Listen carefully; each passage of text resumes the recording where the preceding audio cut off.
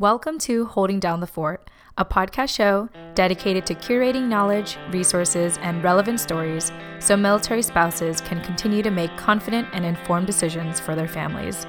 Because, let's face it, we know who's really holding down the fort. I'm Jen Amos, a Gold Star daughter, a veteran spouse, and your host for today's show. Let's get started.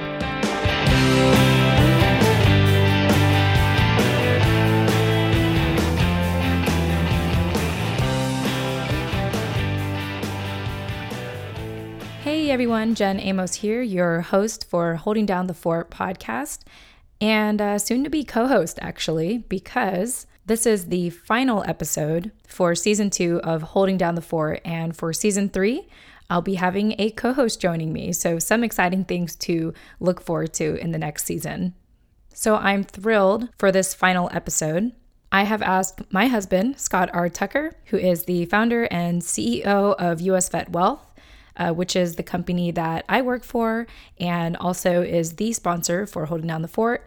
He is joining me today to talk about a couple of things, but before we go into that, I just want to do some housekeeping. First of all, while we're off season, I highly encourage you to stay updated with Holding Down the Fort by signing up for our newsletter, which you can find in the show notes of this episode or by visiting the website holdingdownthefortpodcast.com. This newsletter will announce when we will be starting up season 3, and I'll also continue to curate knowledge, resources, and relevant stories from the past guests we've had on our show. So even though we are off season, our newsletter will continue to keep you updated. So once again, I highly encourage you to stay in touch with us by signing up for our newsletter, by checking out the show notes of this episode, or visiting the website holdingdownthefortpodcast.com. So for this last episode of season 2, my husband and I thought it would be super fun to do a live stream of the final episode via Facebook Live. You could actually watch the Facebook Live replay by visiting our Facebook page, Holding Down the Fort Podcast. I will also provide that in the show notes. And you can also get the edited version of the video, which will be similar to the audio of this podcast episode, on our new YouTube channel. The new YouTube channel link is provided on our website already. So if you would like to subscribe, you can visit holdingdownthefortpodcast.com. And in the top right of the website, you will see our social media links, and there you'll find the YouTube channel in which you are more than welcome to subscribe to. At the time of this recording, we are still moving a bunch of our videos on there, including audio from our first season of Holding Down the Fort. So just bear with us if you happen to subscribe right now. But before you know it, at least by season 3, you will see all of the videos and audio replays of our shows on our YouTube channel. All right, so for this final conversation that I'm fortunate to have with my husband, we will be celebrating Holding Down the Fort's 1-year anniversary. We actually started in summer 2019. So it's just been really cool to be nearing 50 episodes at the time of this recording. So we'll be talking a little bit about that. We'll be sharing how Holding Down the Fort actually got started, which includes my husband's story, how he transitioned out of the military, and how he fell into financial services. And in his work as a financial advisor almost a decade ago, he saw the unique needs for our veterans and military families. Just want to give you the heads up, we roll up our sleeves and get pretty raw and candid about our perspectives on financial education and what is available today for our veterans, military spouses, and children. Some of the topics we really delve into in this interview is the Survivor Benefit Plan, or SBP for short, as well as college funding options and alternatives for our children. Last but not least, Scott also hints at what he considers the modern wealth building tool today, and spoiler alert, it's LinkedIn. In closing, I just want to personally thank all of you who have subscribed to the show, left reviews, our avid listeners who've participated in being a guest in our show or even engaging with us and sharing our content. I'm extremely grateful for you all. It's my hope that this show has given you at least one piece of knowledge, resource, or relevant story so you can continue to make confident and informed decisions for you and your family. It's been an absolute pleasure being your host. I've personally learned a lot about our military community today, thanks to all of you, and I look forward to speaking with you all again in Season 3 of Holding Down the Fort. Please take care of yourselves, stay safe, stay healthy, stay sane, and please enjoy this candid interview I have with my husband, Scott R. Tucker.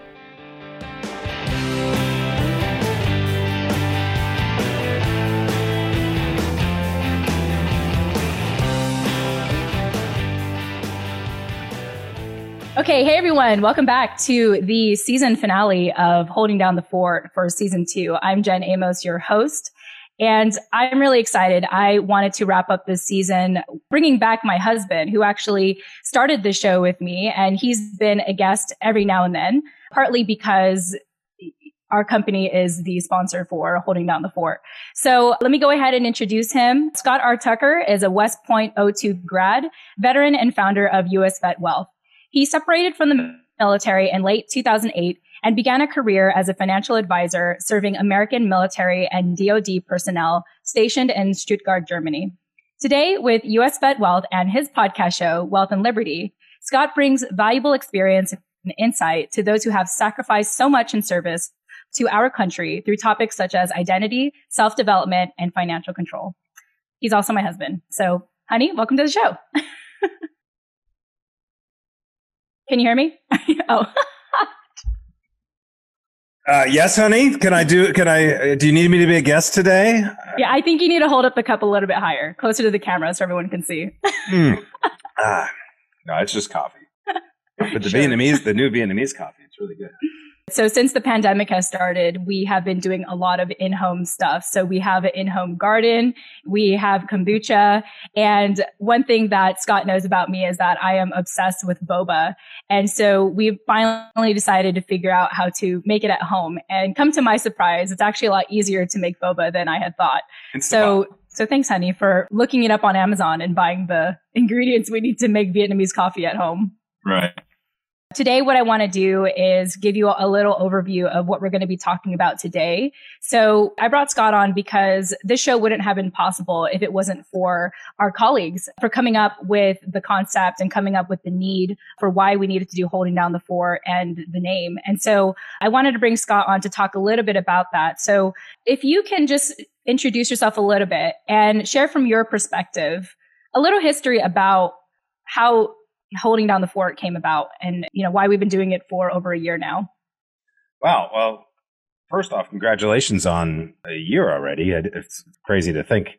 Well, I realized today was July 19th and it's like, oh my gosh, this month's already gone, but yeah, I mean, what it really came down to was, not just last year did we notice this. It's been years of recognizing this. And I think from my experience, the problems around, when I say this, I mean the problems around the lack of proper communication to the military spouses about the various things about military life and actually the stuff that's slightly outside of military life that really has to do with the individual. It doesn't have to do with the military life as a whole.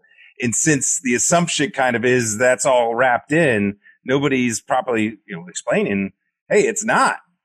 Education, jobs, money, how you deal with your finance, like all that's up to you.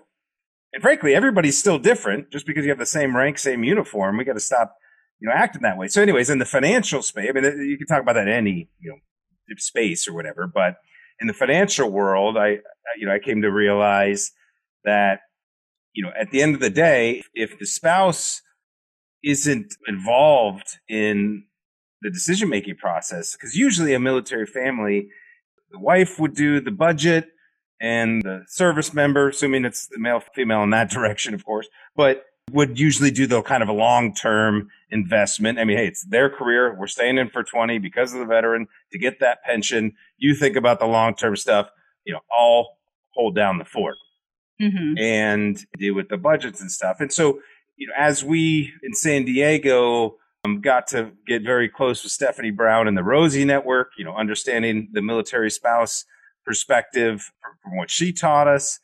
And then as we started to spread the word about US Vet Wealth and what we're doing, ultimately our main kind of bread and butter, the one thing we do different than anybody else, and it's so radically different, is the pension protection, survivor benefit plan alternative. And it's better for not just the veteran, it's better for the spouse, it's better for the family.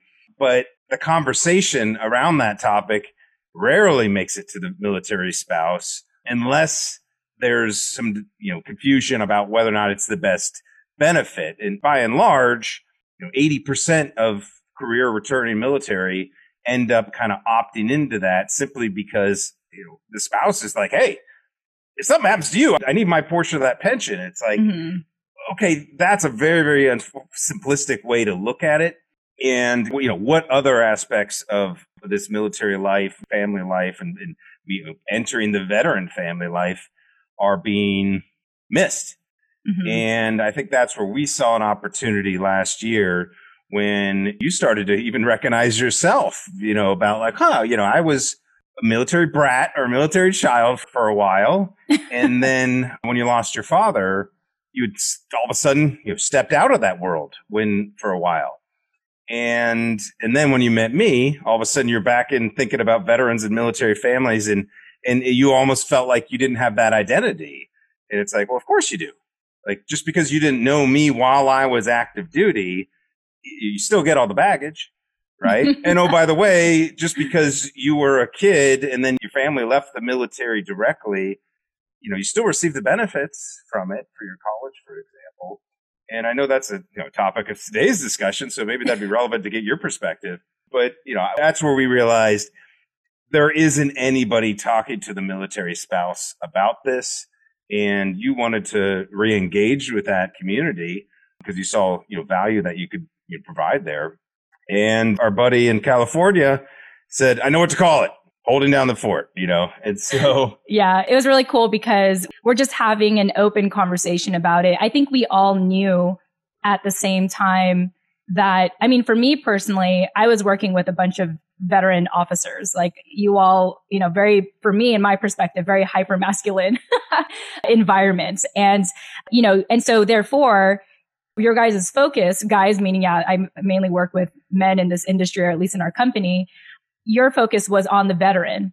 However, we had come to find collectively that at the end of the day, we know that it's the spouse that's holding down the fort. We know it's the spouse that's making the financial decisions and really planning every PCS, whether it's a male or a female. It just so happens in this case, I happen to be around a lot of men, and a lot of spouses we tend to work with are women, but that's really diversified really in the recent decades, I think. Well, and actually it has, of course, except for in this industry. That's the problem in the financial industry. It's still 90%, dudes. And usually they're just, old white guys that have been around for a long, long time, and it's just, they're remnants from the 80s. And you think about that, 1980s style stockbroker financial movie.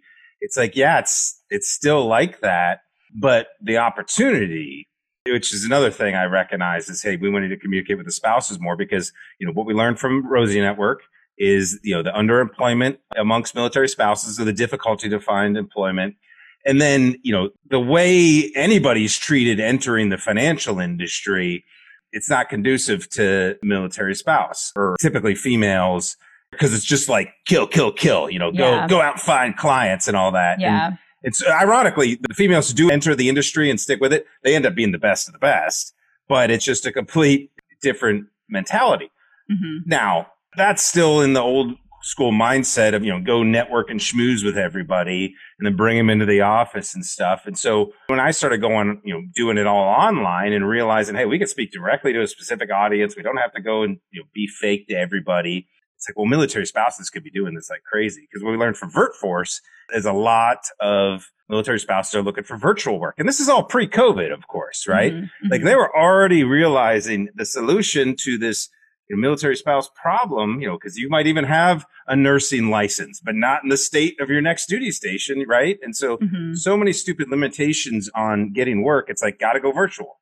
And COVID's only, exasperated that, as spouses are, I'm sure many people are forced to stay home because they keep closing the schools.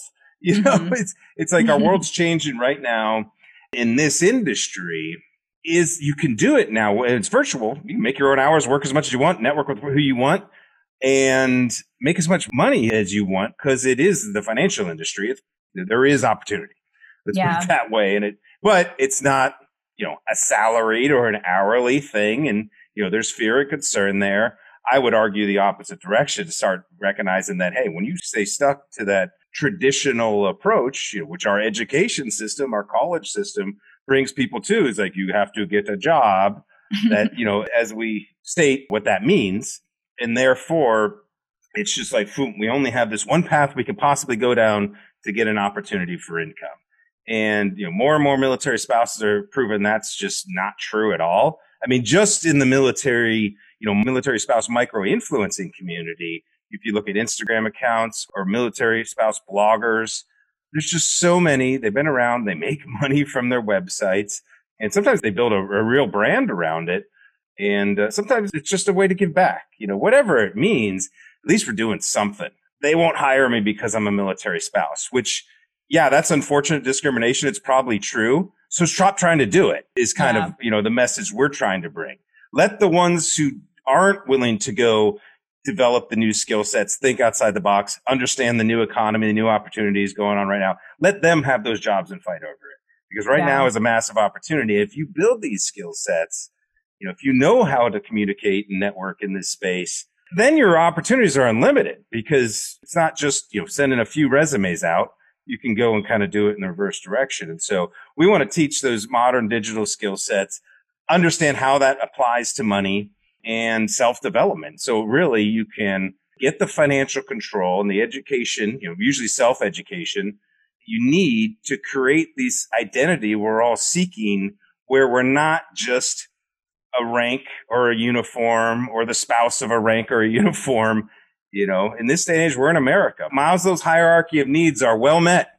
We are at the search for meaning level, and you see that every day in the streets right now, because people have been so distracted by this and video games and movies and everything else that they have no sense of purpose. So they find all sorts of things that are way out of anybody's control to try to fight and argue about, when really you could take this opportunity and go do something about it, right? And so, that's the theme behind everything we're doing, not just at Vet Wealth or my podcast, Wealth and Liberty, but ultimately I think part of the messaging that comes out of a podcast like yours, Holding Down the Fort, is just simply opportunity to say, hey, maybe there's a different way.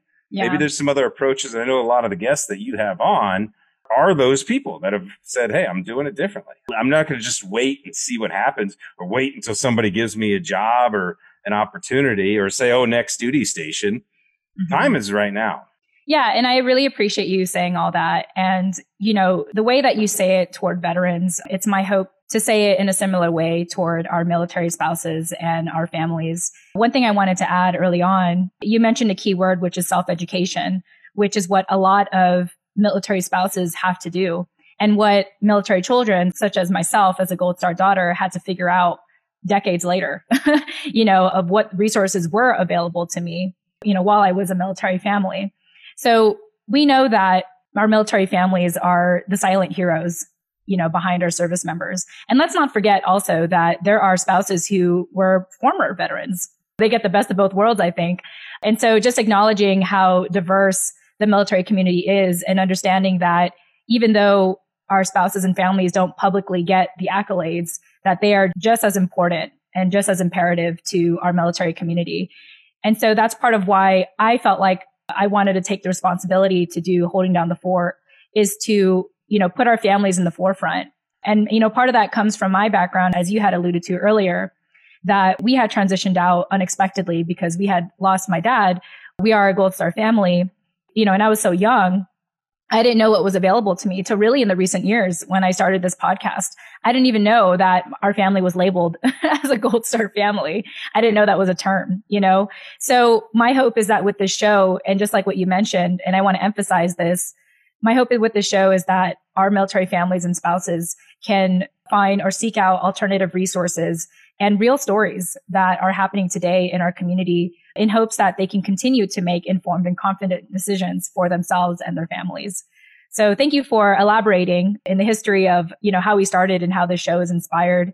And here we are a year later, almost 50 episodes at this point. I can't even believe it as well. I haven't really been counting until I was ready to wrap up this season. I can't. I feel like you've just been up there recording podcasts the last year. Yeah. And if anyone's curious, Scott and I are actually in the same house. We're just in different rooms. there's that. He has his setup downstairs and I have my setup in the home office. Well, Scott, aka my husband, I'm just going to call you Scott for the sake of this conversation. That's not that weird. It is my name. I know, but it's just weird because I normally don't call you. Yeah, but you also just run around going, my husband, come here, my husband. Do this, my husband. Get that bee out of the garage, my husband. Yes. So our garden, in case anyone's wondering, our in-home garden has attracted, I don't know if they're called wasps or hornets, but they're like those really scary looking, like ginormous ants with wings that just are hanging out in our garage door. We have a bunch of holes on it that our landlord is helping us fix now, finally, 1 year later. Anyway.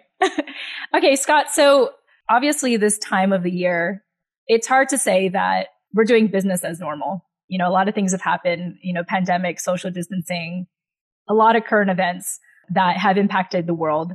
And so with that context in mind, I'd love for you to share what life looks like for us today, you know, from your perspective.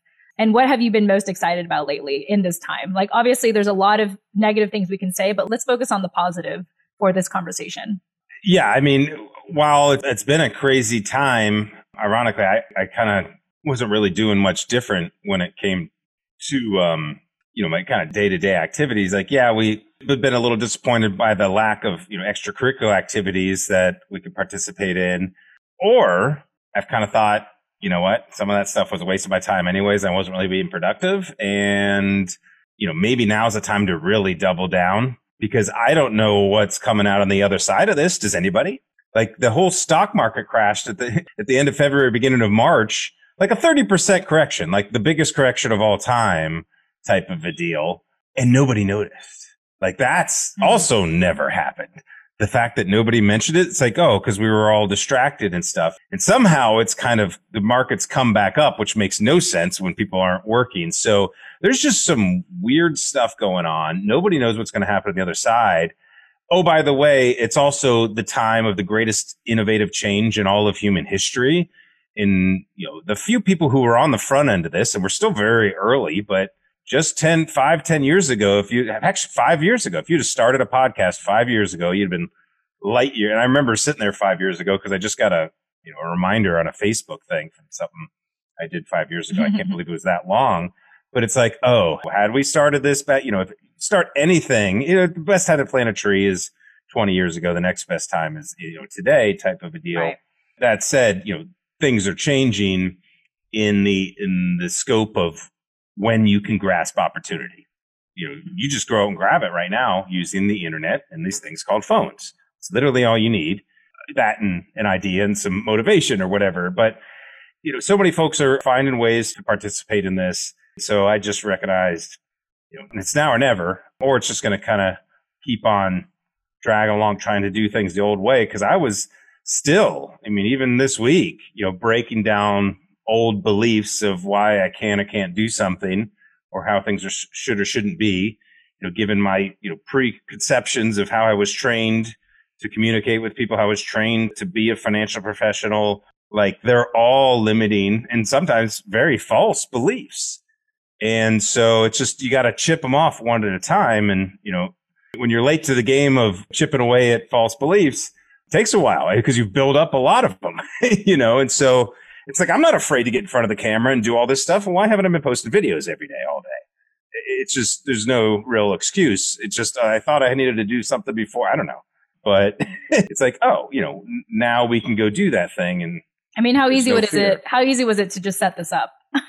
It was pretty easy. Now, you know, I had gotten some cameras and some lights and practiced and understood how Zoom worked. And I've done dozens and dozens, if not hundreds of Zoom calls, let alone podcast interviews, you know, recorded my videos, put myself out there before, not gotten, you know, yelled at or in trouble. It's not that scary, you know, and even if they do, block them, like, cool, I don't want to be your friend. Like, it's just, you know, there's so much, it's just such a better way to one, build relationships with people because you're actually networking. Anybody who's watching this, they're meeting me, they're learning about me. And when the time's right, I'll get to learn about them. Mm-hmm. And, you know, that's why everybody should be doing this, at least on LinkedIn. Even if you already have a job, like, you know, dig your well before you're thirsty. Who said that? Was that Zig Ziglar or Jim Rohn or whatever? But I'll have to Google that. You know, it's, It's like, why not be, and frankly, especially from the military and veteran community, we're the type of people who like to serve. We like to use the word duty. Say it's our duty. It's an honor. Well, given that we have this technology, and given that we all know you always have some sort of knowledge or experience that you could share with somebody else who's going through a situation you've gone through in the past, and maybe give them a little bit of insight. Doesn't require a degree, doesn't require a certification, doesn't require anything other than actually being helpful. And with the new technology, is it not your duty to find a way to communicate, to maybe end some suffering in somebody else's life if you know it? That's what I recognize. Like, man, I know some things that I went through that caused a lot of suffering in my life. When I made some changes, I saw some other people, various forms of suffering in their life. They made some changes. Some of them, got more freedom and time, like I feel I've lived in the last few years. It's been hard work and all that. And some people, they keep at it long enough and they end up getting pretty darn wealthy in the rich sense. Now, I define wealth as more your time, because that's the whole point of working. You're working for money so that eventually you could take the money to buy your time in retirement, at least in the traditional education work, life, retire, die model that we've all been told is how you're supposed to live for some reason. I just feel that we have this new opportunity right now where everybody can participate. It actually works better when everybody does, because then you don't have people doing things they shouldn't be doing. They can all do what they really want to do. Now, it's never going to get that perfect.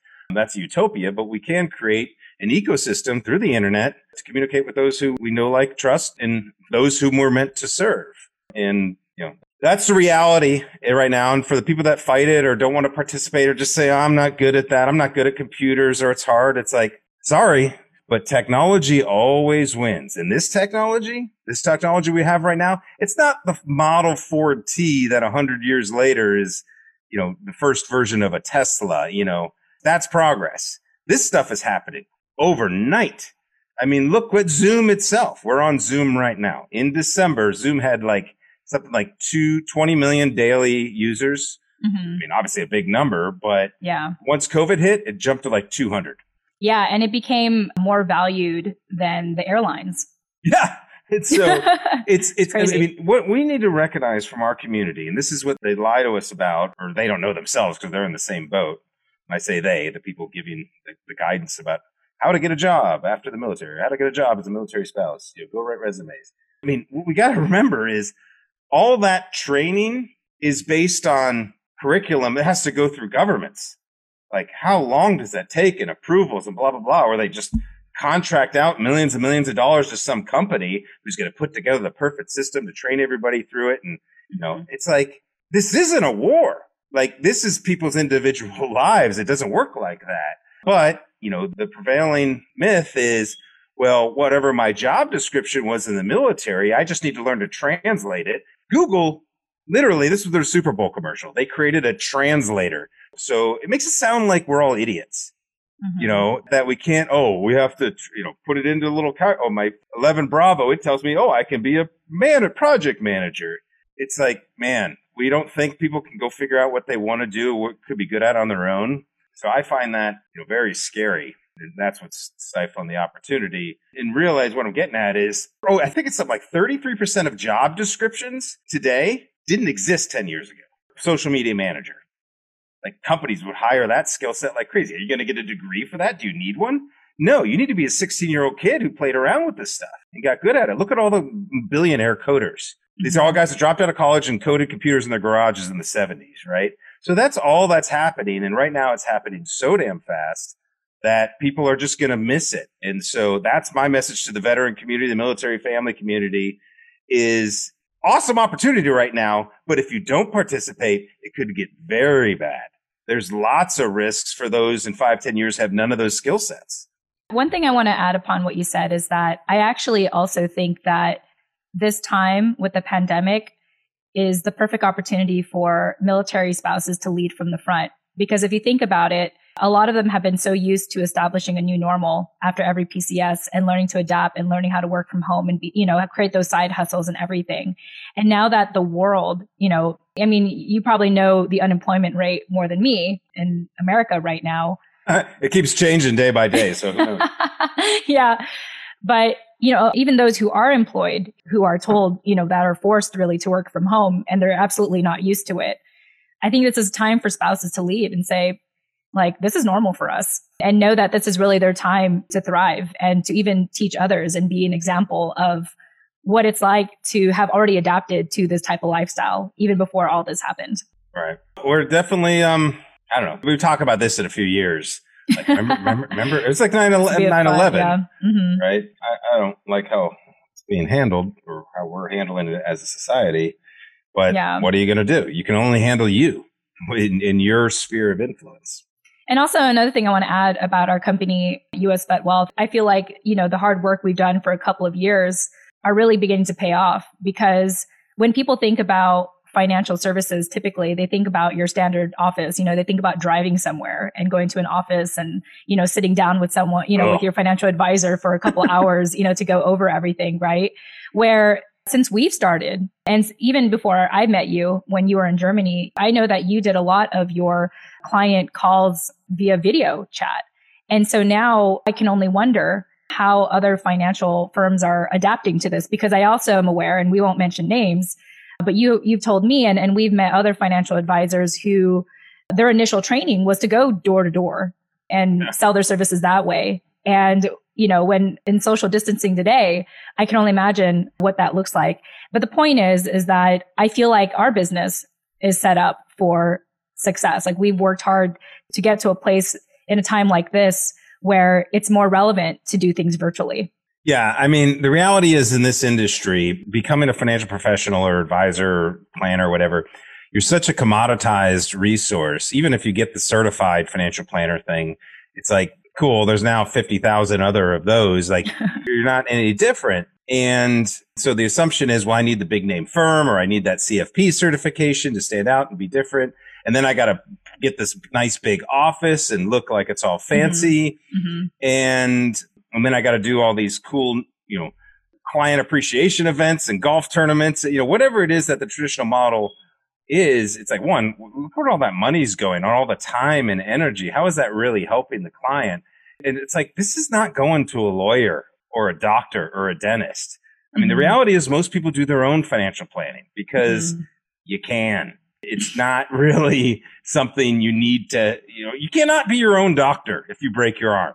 Mm-hmm. Okay. You can pretty much. Now, you might have to use a professional to be able to own or to buy a particular product. You can't just go just because of the stupid regulations around everything. So it's like with cars, like you literally have to buy cars from car dealerships. Mm-hmm. Like there's weird laws and stuff around that. I mean, obviously not if you're buying from your neighbor or whatever, but like real estate, you pretty much have to use a realtor. Anyways, that's kind of what's going on in the industry. And the reality is, most people don't like going in to meet with a financial professional because, you got to lay out your whole life in front of them. And it's like, it's scary. It's embarrassing sometimes, or you don't even know what you're in there for or what you want help for. You just know you're supposed to go talk to, you should go talk to a financial planner or whatever. It's like you could Google it and YouTube it in 5-10 minutes, probably get the answers you need at piecemeal. And anyways, this is where things are going. It's going to be more of this bite-sized type stuff because people don't have the attention. You don't have attention for a comprehensive financial plan.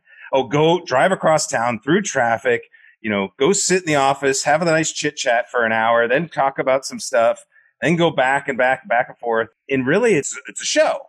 Mm-hmm. It's a show to kind of justify, people getting help to save money better. So that's good. I mean, there's net positives for folks who now are saving money they otherwise wouldn't have saved. I mean, that gives them better opportunity in the future. So poo-pooing the idea of having a professional help you, it's just understand what's really happening. And since there's a 95% turnover rate in this industry, recognize that just by that stat alone, that nature, the individuals, probably not going to be spending most of their time honing their craft or mastering their craft. They're just trying to survive, and most don't. And so it's really, really hard to find a good fit because you don't know what you're actually seeing. And quite frankly, and this is where, my struggle with, chipping away, the beliefs, because my identity had become, I'm now a licensed financial professional. I got to pretend like I'm this expert. Like I know all that.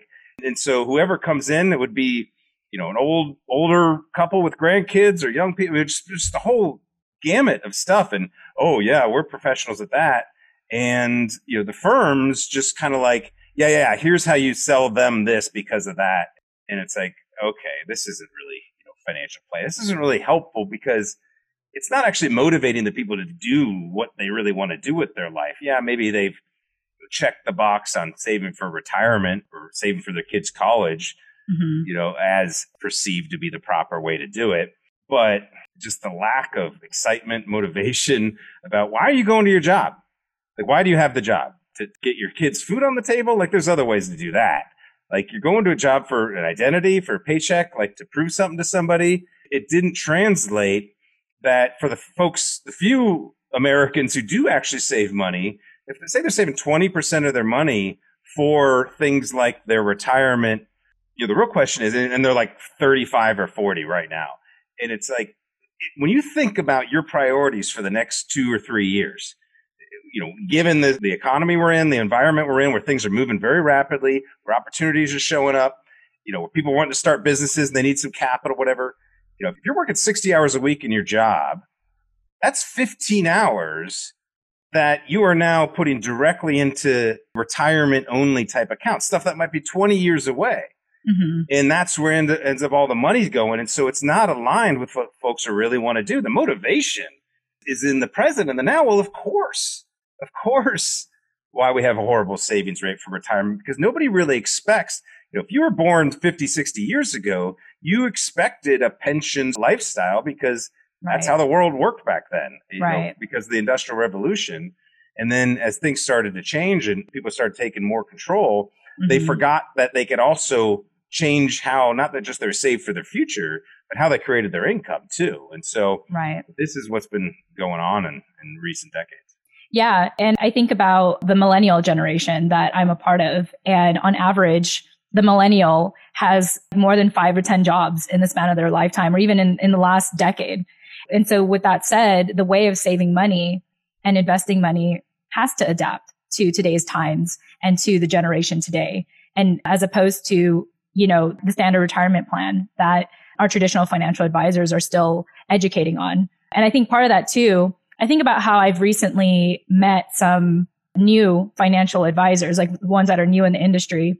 And they all say the same thing, like, let me help you with your retirement. Let me help you with like your financial goals. And I just think like maybe that's what they're told, by their mentors who've been in this for a long time. And I know for you, from personal experience, you just know at this point that's completely outdated. And those mentors, they can say that because they've been in it for a long time, and because they've already built that stability. But that type of education may not work for the new financial advisor in today's economy.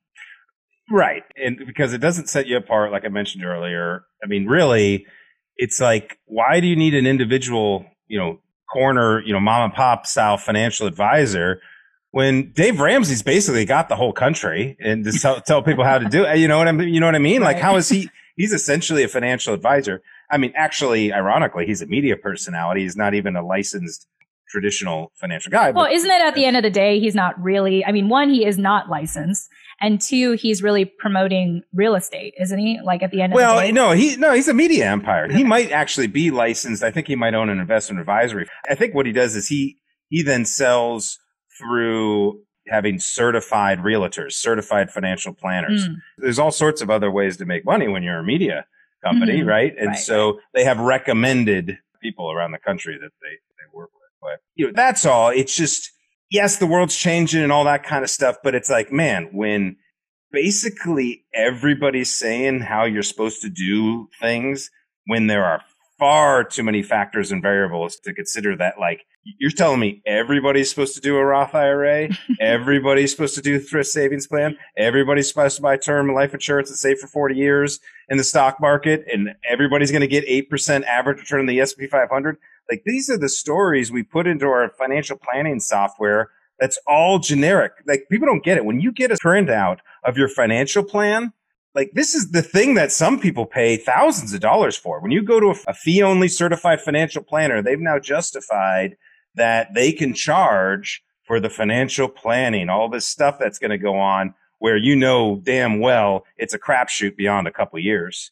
Mm-hmm. So what's the real advice here? What's the help? And by the way, that software they use to print the whole thing out and everything, all the text in there, it's all prefabricated. It just depends on how you input the data, and it'll just put the graphs and the charts that nobody really looks at and puts on a shelf, and you'll still charge them $2,000 for it. It just kind of blows my mind that we're still kind of thinking this old school way and assuming that, well, this is the standard. This is how it's always been done. We went to the trouble of creating this certified financial planner certification. That's a marketing thing, by the way. That's not like CPA. It's not government. It was a group that got together. They wanted to make the industry look better because basically everybody thought, and still does, think of a stockbroker, selling stocks or hawking life insurance or something. So a bunch of financial planners wanted to get together and increase the perceived value of the industry, or at least for them. And so they created the certification that you got to pay money for, spend a bunch of years for. And then there's now these stipulations of what, you can only sell or do things this way. And therefore you say you're a fiduciary and you can only do what's in the best interest of your client. And so that technically means, since I'm a fiduciary, in those standards, if you tell someone to not do a 529 college savings plan, not do a Roth, and not do a TSP before you recommend another strategy, that's considered, the proper way of doing things. But it's like, I saw all my clients, I just saw so many people around, so many veterans, just miserable, not understanding money, trying to get jobs. I was like, how is any of this in their best interest? If we're all miserable and not doing things that are motivating them to participate in their life, in their post-military life. I hate it when I hear guys say, already had the best job ever. Like, when they were in the leading troops. It's like, I'm sorry, man, you're 40. You can't just, we got to do more. Otherwise, we see the risks, the mental health on that. And it's because of this stupid thing called money. So we have an opportunity to redefine it, to not be sold by the Wall Street marketing machine, by the government bureaucracy, and take back control of this damn thing called your time and your money. Awesome. Anyways, that's where it's like, if everybody's going that way, usually it means you should probably go the other way. Yeah. With that said, let's go ahead and shift gears and let's come back to the military family, particularly the military spouse, and what financial educational topic could we talk about today? And so today we want to talk a little bit about the college funding alternatives. And so I think my first question for you, Scott, is what do military families currently understand about what's available for their children's future education? Well, the first foremost is the post 9/11 GI Bill. That's a nice thing if they're not using it themselves, or maybe they pass it off to their spouse while they're still active duty, or they can, as long as they're still active duty, you could pass the benefit down to your kids. Everybody kind of knows that you get a certain amount of benefit. Good. I guess use the taxpayer dollars to pay for these overpriced universities that aren't really teaching anybody any modern skills. Especially like if we talk about right now, there's even a lot of college students that are, what's the word? They're like fighting against the school or rebelling. Yeah. Rebelling against like their own tuition fee because they are forced, like, these very reputable colleges are forced. Well, first of all these kids got kicked out of their dorms even before they were able to pack up everything and forced to be on Zoom. And many schools, even in, K to 12, are told that the fall semester is going to be primarily taught online. Yeah. The emperor wears no clothes. Like this COVID thing basically took out academia and kind of proved like that. This is why, like, my sister teaches at one of those online universities. She's like, nope, haven't had any change. Like, right. Like still tons of students, tons of people. Because the school she works at, you're not like in a semester. Like she knows someone who completed their MBA in 3 months because they could just knock the classes out. Wow. And they're paying monthly flat fee. So the cost was only 3 months of cost versus, pay for the whole thing. So once people started realizing they're paying their professors, the salaries they're getting, and then, that's also paying for, all this campus luxury, when universities also have these huge endowments that they don't tap into. They probably got bailouts instead. And so it's like, what are you charging us for? What am I going and getting student loans for $50,000 a year? Yeah. to be on Zoom and you're not a good Zoom teacher because you like to speak in front of large crowds. Yeah. It's like this is switched like that. It showed that the value of university, college is not what it's perceived to be. It's certainly not now, if it continues like this, worth the actual cost. Whether or not any, college degree is worth it, other than if you are only looking for those jobs that require it. Mm-hmm. But, at this day and age, there's so many employers like, you have a skill set where you can solve a problem for me? Mm-hmm. Cool. Prove it. Do it. There's your resume and your job interview. I think this is a good transition to talk about, just what benefits were. I know you already mentioned the GI Bill, but what other benefits are typically provided, even for civilians, to save up money for college. And it's funny because with current events, I'm seeing very clearly that what is available just feels so obsolete now. Well, and you've talked a lot about this, in previous conversations and through our marketing material. So I'd like for you to dive into that. Yeah, well, the main thing that's going to come up is, oh my gosh, you just had a baby or you got some young kids. Are you saving for college? Have you saved a college savings plan for them? And it's like, oh yeah, I'm a parent. This is, I better do that. Gotta do this, yeah. More priority than my own retirement or my own savings is the kid. You have no idea if, even going to be interested in college 20 years from now, right? Or 18 years from now. But once it got kind of, I don't even know when it was invented or when it came into being available, but it was quickly taken up by the financial companies to market to young parents, because it's quite easy to figure out from an advertising marketing perspective who just had a kid. And so they can market to them, like, start your 529 savings. Now, the problem with 529 is they're state regulated. For some reason, they're like, each state has its own thing. Each state has its own thing with its own company. Mm-hmm. So like Virginia, I think, only works with American funds. So there's whole websites on this to decide, like, how do you figure out which state to get your 529 plan? Because then you can get extra tax benefits if you go to school in that state, and just all this crazy nuttiness. It makes it super complicated. The different fees involved in the 529 benefit. What it is, it's like a Roth IRA. It's like money that you put in to a 529 after tax dollars can be used for higher education expenses without any tax. So the growth can all be tax deferred, and then you can use the money tax free. Okay, cool.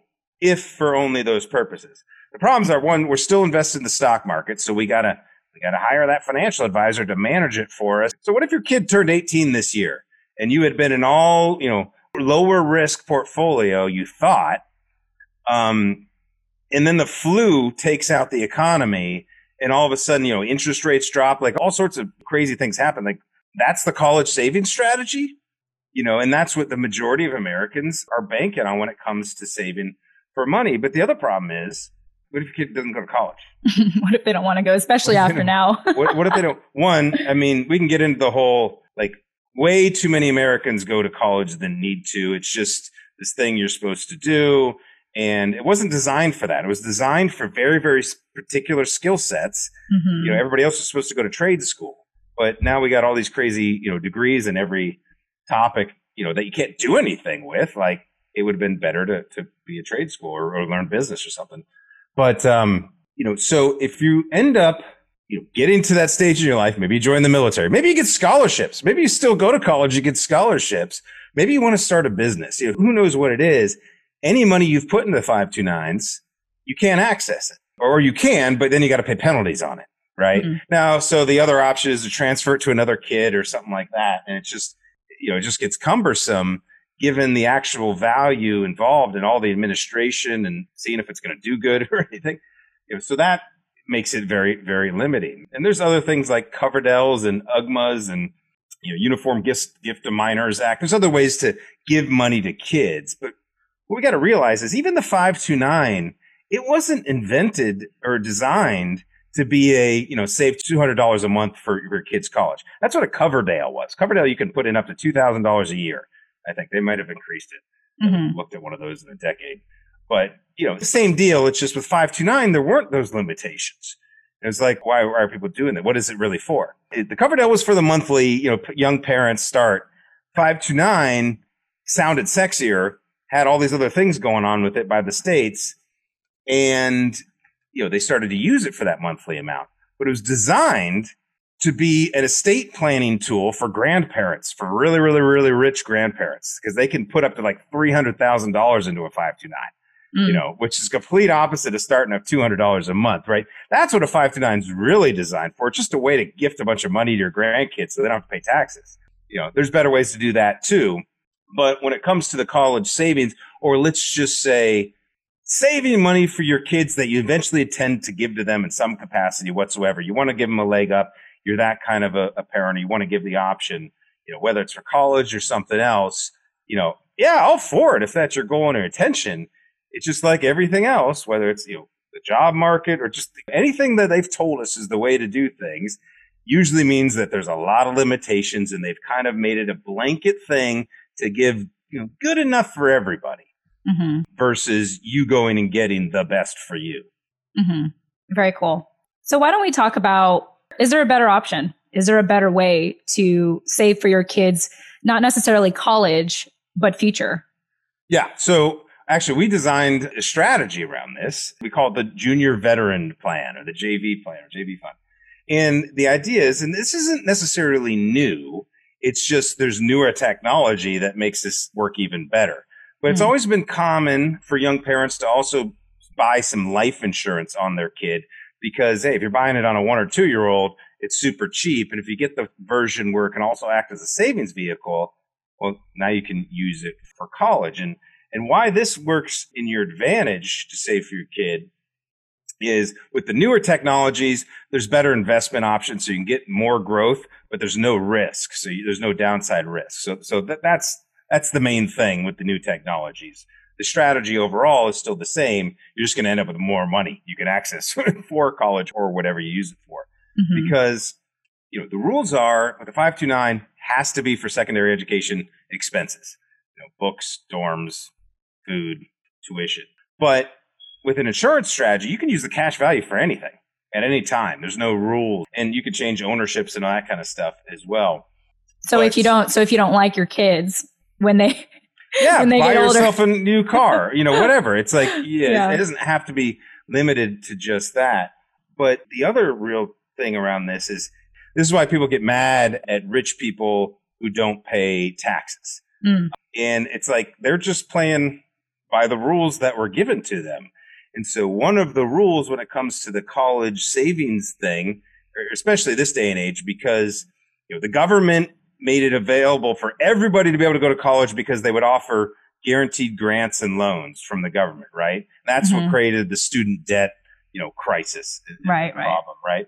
But that also caused universities to say, well, geez, the government's guaranteeing these kids loans. I mean, who would give an 18-year-old $100,000 loan? It's crazy, right? But, we have the government guarantee. So the colleges started upping their prices more and more. So this is why we're seeing what we have now. Right. We're talking about where people aren't justifying the price of a Zoom call to take out a $100,000 student loan. Right. But there's this whole loan system. And the goal is, if you can qualify for grants or very low cost loans, yes, if you're going to pay for college, it's still better than, trying to pay for it out of pocket in some regards. But the point is, with our strategy, you don't have to report it on the financial aid form, right? So a lot of states, again, it depends on the state, but in a lot of states, when you go to apply for college, you're going to apply for the financial aid because if you can get some sort of deal, you're going to get it. But that deal depends on how wealthy the parents look on paper. Right. So if they got a bunch of savings accounts, retirement accounts, like, hey, the university says, well, that could be money used for college. And so a lot of times you have to put in 529 money. So now that backfired because you did the right thing by saving for college. And then when it comes to the point where you want to actually use the money, they're going to use it against you in determining how much you can qualify for to get some free money, some extra money from the government to help pay for college. And so when using this insurance strategy, you don't even have to report insurance on your tax forms. So you definitely don't have to report it on your FAFSA form. And so it's possible to basically shelter assets, hide assets, whatever you want to call it. It's all in the tax code. So this is not weird. It's actually done a lot by a lot of people. And it makes you look poor on paper. right? So when you do apply for the loan, it's like take the loan because now we allow that money to grow for an extra 4 years while the kid's in college. Then, because we can access that money tax-free. So assuming the kid's gone to college, use some student loans, instead of, holding that student loan for 40 years, as people do now, at age 22, 23, whenever they graduate, we take the money from the insurance and immediately pay off the loan right there. And the cool thing is because we've let it marinate for a little bit longer, now we've got a nice chunk of change that can, not only did you give the gift for college, but now you can give a gift for life. Because without putting any new money into it or whatever, you can transfer it over to the kid. They can do whatever they want with it. And the way we design it is, even if you put no money in it after the kid's left college, you pass it over to them. If the kid didn't touch it, at age 60, they'd have $1 million, right? Yeah. And that's conservative estimates, less than 6% growth rate, not some S&P 500. That's the kind of thing that's just a much more powerful story for parents who really want to be engaged with their kids' future, give them the best opportunity, help them out financially without, just paying for their college for 4 years and hoping they learn for something. There's a lot more control over this with this approach because it's not about college anymore. And that's got to be something people are thinking about. Is college really what I need to do, given all the new ways of getting educated, defining that? And you don't have to use it just for college. You can use it for whatever you want, and you can pass it around. So, you still get all the same tax benefits and stuff. So it's like there's really nothing to lose by going with the more modern, flexible approach that allows you to focus not on something 18. Again, it's like retirement. It's always so far away. What if for whatever reason you needed the money when the kid's 10? Right. I mean, don't you want to be able to use it? So I have to ask this question. What's the catch? What's the catch on doing a different strategy? Yeah. If there is a catch, what's the catch? I mean, the only catch is potentially we wouldn't get as much growth because if you had a perfect portfolio in a 529 and it just, did awesome, over the 18 years, or you caught it at the right time, there's potential for more upside. Our strategy gets about 80% of the upside, but without any risk. So, that seems like a pretty good trade-off.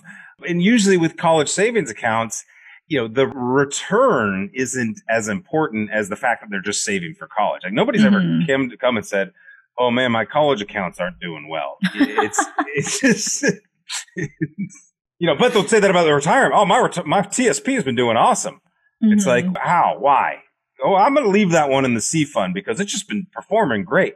It's like the stock market's been going up inexplicably for the last 10 years. And everybody's account's going up. So it's just like thinking that the vehicle is the thing. Like people say, oh, my 529 is doing great. So what I'm gathering from the strategy that we have here at US Vet Wealth, an alternative option for, saving for your children's college / future is that with our strategy, it provides less risk, therefore more stability, also more flexibility and more options ultimately. Did I hear that right?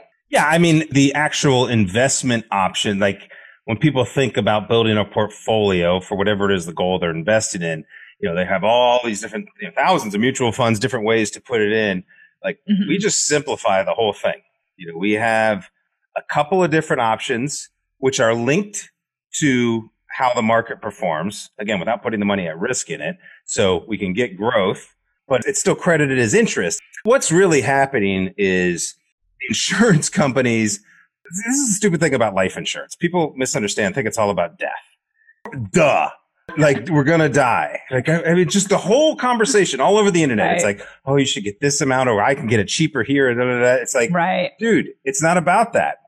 And this is why financial planners, don't grasp it. It took me 10 years to just go, holy cow.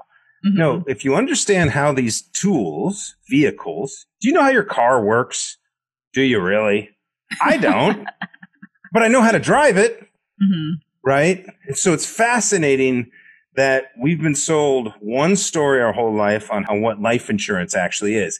It's not about insuring someone's death. That's part of it. It's about ensuring the income producing potential of an individual life. Mm-hmm. Let me say that again. It's about ensuring the income producing potential of an individual life. So how does an individual life produce income?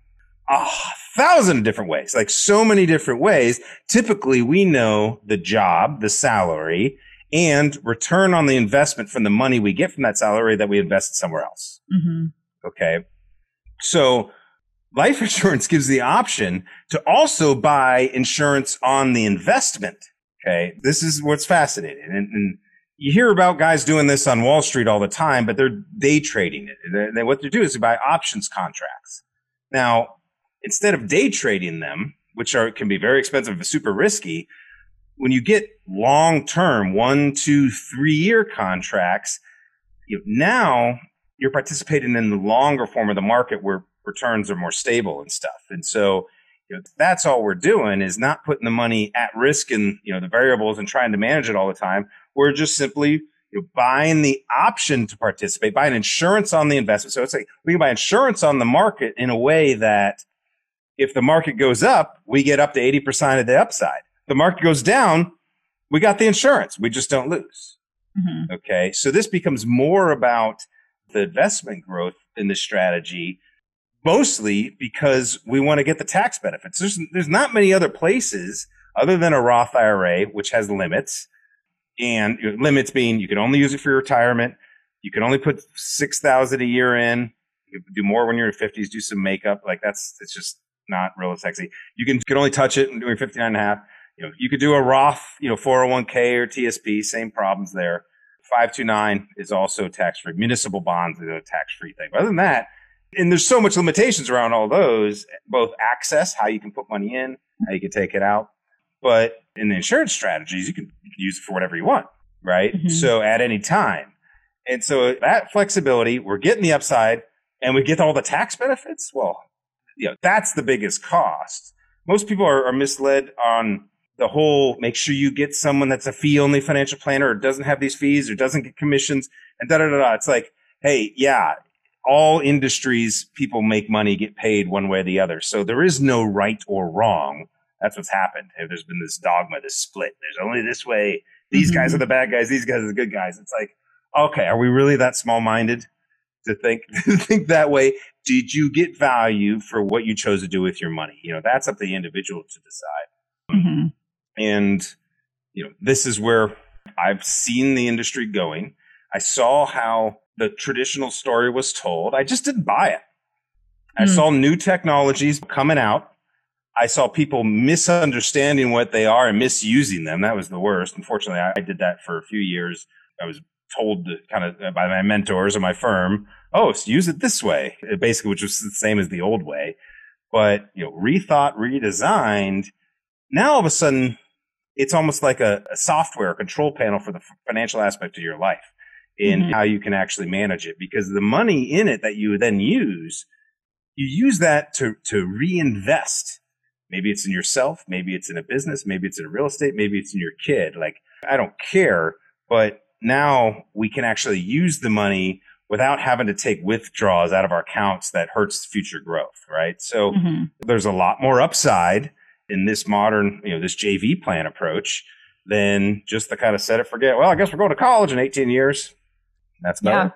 Yeah. Thank you for wrapping up season 2 with me. I really appreciate your time, as I always do, especially just the knowledge and the expertise and experience that you have in the financial industry with our military families specifically and veterans.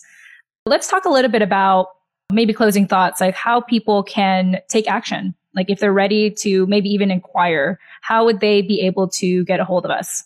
The easiest thing to do would be to just email us. Hit me up at Scott at US Vet Wealth, or of course you get Jen at usvetwealth.com. Jen, Jen at usvetwealth.com. And hit us up on LinkedIn, of course, is a great way to chat.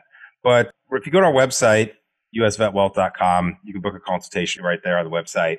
Just kind of put in the notes that you heard the podcast and you wanted to chat a little bit about what the strategy might look like. We'll probably just do a webinar, invite folks to it if we get a lot of interest, because it's actually, when you start seeing the numbers and the story played out, it's quite powerful.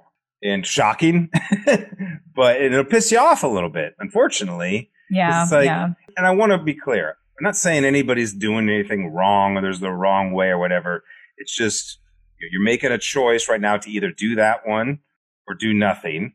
Or now with new information, maybe your choice is to now start doing this one also. I mean, you can decide how you want to use these. They're just assets. Assets are assets. Assets have different rules and different ways you can use them. You got to treat them like an asset, not like a supposed to do. Yeah. Or like saving for your funeral, like how most people see life insurance.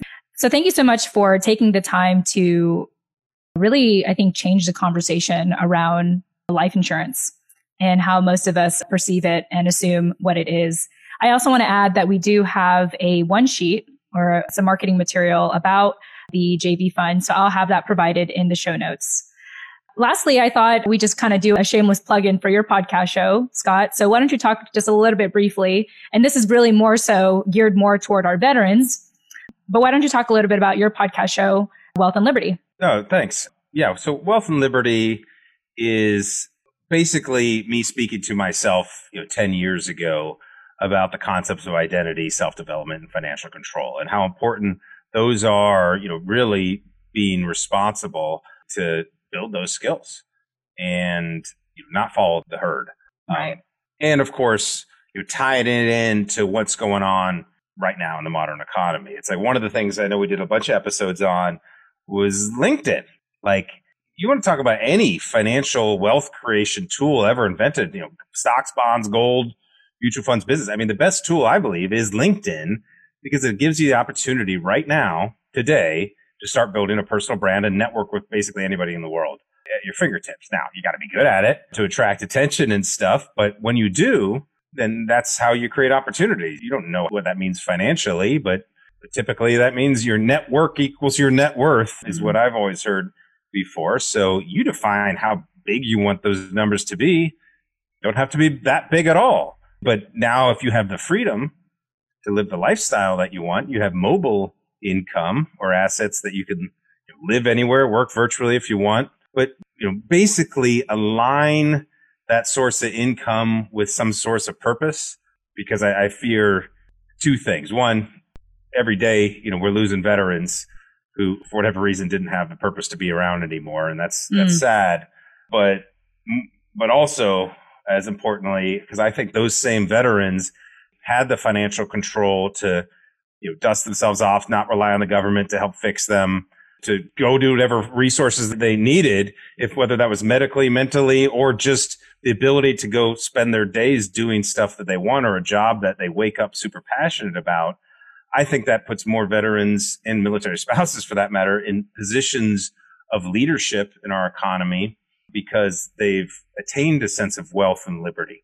And that wealth is simply defined as, money is just a creation of the ability to free up your time, what limited time you do have. That's the true resource to, go do whatever it is you need to do or want to do or have to do, whether it's a calling, a need to fix something, or, whatever. I just think this is the big problem. Our country right now needs that sort of, honest, duty-bound leadership that isn't political, just BS, or some sort of media talking point. Like we need, but if we're stuck in cubicles or in jobs or listening to somebody else, and we have no vision to break away from that, to go figure out how you can participate to serve those you meant to serve, that's what our country needs. We need more of us. There's nobody better than the 1% who served our country to become the 1% who influence it.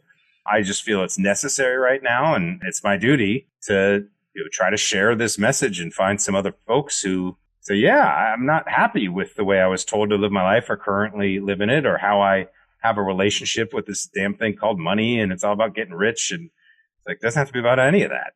There's no rules. And that's what Liberty is about. And we need to own those principles more and more now, more than ever. Fantastic. Well, Scott, thanks again for joining me on my show, Holding Down the Fort, and for being part of the catalyst, including our colleagues at US Vet Wealth for having started the show to begin with. To our listeners, if you are looking for any of the resources we shared throughout this conversation, that'll be provided in the show notes of this episode, or you can visit the website holdingdownthefortpodcast.com. With that said, we hope that today's episode gave you one more piece of knowledge, resource, or relevant story so you can continue to make confident and informed decisions for you and your family. Until then, we look forward to speaking with you in the next episode. Tune in next time.